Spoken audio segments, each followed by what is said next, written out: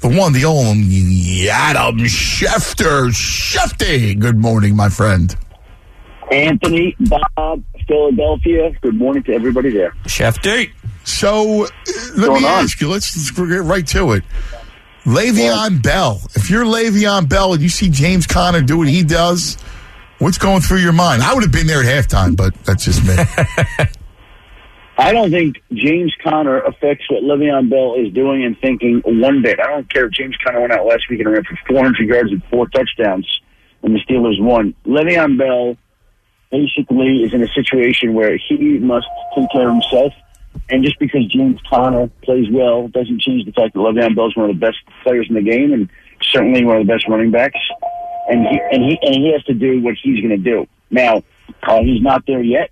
I think at this point I would be surprised if we saw him this week. It's another week, and so now you're on to week 3 with him at that point in time. And we'll see what happens there. Again, my sense all along is that it wouldn't go beyond this month. So we are on September 12th. It doesn't look like this week. So next week we're on to, let's see, the 10th or the 17th, 18th. I think we begin to get into that range at that time to see Le'Veon Bell, another week or two, whatever it may be. Shefty, what do you make of the Coleman situation? And so the Patriots gobble up Corey Coleman. He was supposed to visit the Eagles, and the Patriots went, nah, they're not going to let him go. It's not that they're not going to let him go. I mean, listen, here's a guy who's a former first-round draft pick, washed out in Cleveland. And New England, Anthony, had three wide receivers on their 53-man roster as of Monday. And so they signed 2 they need help there. I mean, they're just completely undermanned at the position. They've got Chris Hogan, they've got Philip Dorsett, and they've got Matthew Slater. Like, they don't got anybody there. Julian Edelman's suspended. They cut Malcolm Mitchell. They cut Kenny Britt. Riley McCarron, they got rid of this week. I mean, they've made a number of moves at the wide receiver position. And so the bottom line is they need bodies. They need capable people. And they traded away Brandon Cooks. They let go of Danny Amendola. They lost out on Julian Edelman. And frankly, they're kind of desperate at wide receiver. They're more desperate at wide receiver than Philadelphia is. All right, Shefty, do me a favor and make sense of the Buccaneers. And what do you know of Deshaun Jackson, if he's available, if he will be available Sunday for the Eagles? You think he wants to play that game? A little bit. Listen, he's got to go through the protocol here. And I actually spoke to the Bucs yesterday for a while, and I didn't ask how he was doing. I just always operate under the assumption that when a guy has a concussion, he's not going to play the next week. Now, you don't want to say, boy, well, this wasn't a severe concussion. There's no such thing. It's like minor surgery. I never use that word, minor surgery. Right, Bob? Like, that's in the newspaper world. I always laugh at that. Right. And so, to me, when a guy gets a concussion, I operate under the assumption that he's not going to play the next week until I hear differently. Now, I have not specifically asked, and I'll bet he doesn't practice today. I'll bet he doesn't practice tomorrow, and then we'll find out whether he can go later in the week. But again, I think my sense, it's just a sense, based on history and the way the league handles these things, I'd be surprised if he plays this week. Shefty, I'll keep on the injury side of things, and maybe you haven't heard definitively anything about Aaron Rodgers, but just reading into it, the way it's being handled since the game, what do you think it is? Where do you think the future, what do you think is going to come out about Aaron Rodgers moving forward? My guess would be that he's got a sprained MCL. I think it's touch and go this week. I know that he said after the game, I'm going to be out there next week against Minnesota, and maybe he will be. Couple of things. If he is out there, I believe it'll change the way he plays. And we saw that in the second half on Sunday night. Before the injury, he was running around, rolling out. That's what he does. And I think that some people want him to stay in the pocket more anyway because he's such a good quarterback, such a good passer, that he doesn't need to do that sometimes. And he likes to run around and improvise, and he's great at whatever he does. But I think and I emphasize the word if he's able to play on Sunday against Minnesota, he's going to be very Tom Brady-like, standing in the pocket, going through his reads, working on his progressions and timing and whatnot. And there's nothing wrong with that. It's not like Aaron Rodgers can't shine. He did shine in the second half on Sunday night. Again, I'm not convinced he's going to play this week just yet. And I think it's a notable injury. My guess, like I said, was that it's an MCL, and they're going to go through the week and have him evaluate the doctors and see whether or not he can play. But there's no doubt, it'll impact him and influence him, and that's if he's able to go, which I think people believe he will. You sound so confident. I know, I'm not. I know, I hear you, yeah.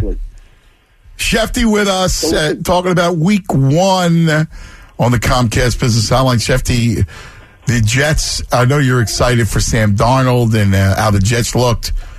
What the hell happened to Matt Stafford and those Lions? I would argue that was the most disappointing week 1 performance of any of them. And you're opening up on home on Monday Night Football for a new head coach. Like, you would think that they're going to steamroll the Jets. Yeah. And it didn't happen. And I don't know, when stuff like that happens, when a game is that one-sided, that tells you that team's got some issues to work through. And, that was very discouraging for Detroit. I had some Lions fans reach out to me yesterday, really upset. I'll say this. I think Philadelphia fans should be a little bit relieved in the sense that the New York Giants bypassed Sam Darnold. Yeah. Because at 21 years old, he may be playing quarterback in New York for the next 20 years. Okay, for the New York Jets. 20 years the Jets may have played that position. I know it's one game, but they love what they see. And they believe they got their quarterback of the future. And I would venture to tell you, I would argue, and maybe Carson Wentz would be the guy, but there might not be a single guy in the league that you would trade Sam Darnold for right now for the Jets. Not anybody. Yeah, well, Carson's Carson. Yeah, well, that's what I'm saying. Yeah, Carson's the ginger Jesus, though. Well, just remember that. That's about the only. Okay, I'm not going to forget that, Anthony. That's the only one I can say. That's the only one I can say. Well, okay. No, I'm teasing. Obviously, you're right on, brother. It's, and I think you make an excellent point because as great as Saquon is and will be, and I think he will be just a flat out stud. Yeah. We've already seen what teams that have whose best player is the running back, they don't win. Go back to Barry Sanders; they don't win. Well, Emmitt Smith won. He had Troy Aikman. He had Troy Aikman. The other one had John Elway. Even at the end, he still had Elway, and the other one had Aikman and Irvin. Who did Barry Sanders have throwing the ball? Tommy Kramer, Scott Mitchell. Yeah, what's interesting is that when you take Saquon at the running back position, he becomes one of the highest paid running backs in the game. When you take Sam Darnold, he's one of the lowest paid quarterbacks. So you've got Darnold as one of the lowest paid quarterbacks for 5 years, as opposed to Saquon, one of the highest paid running backs for 5 years. And the shelf life, as we all know, running back compared to a quarterback doesn't compare. And living in New York, everyone's all excited about Saquon and what's going on there.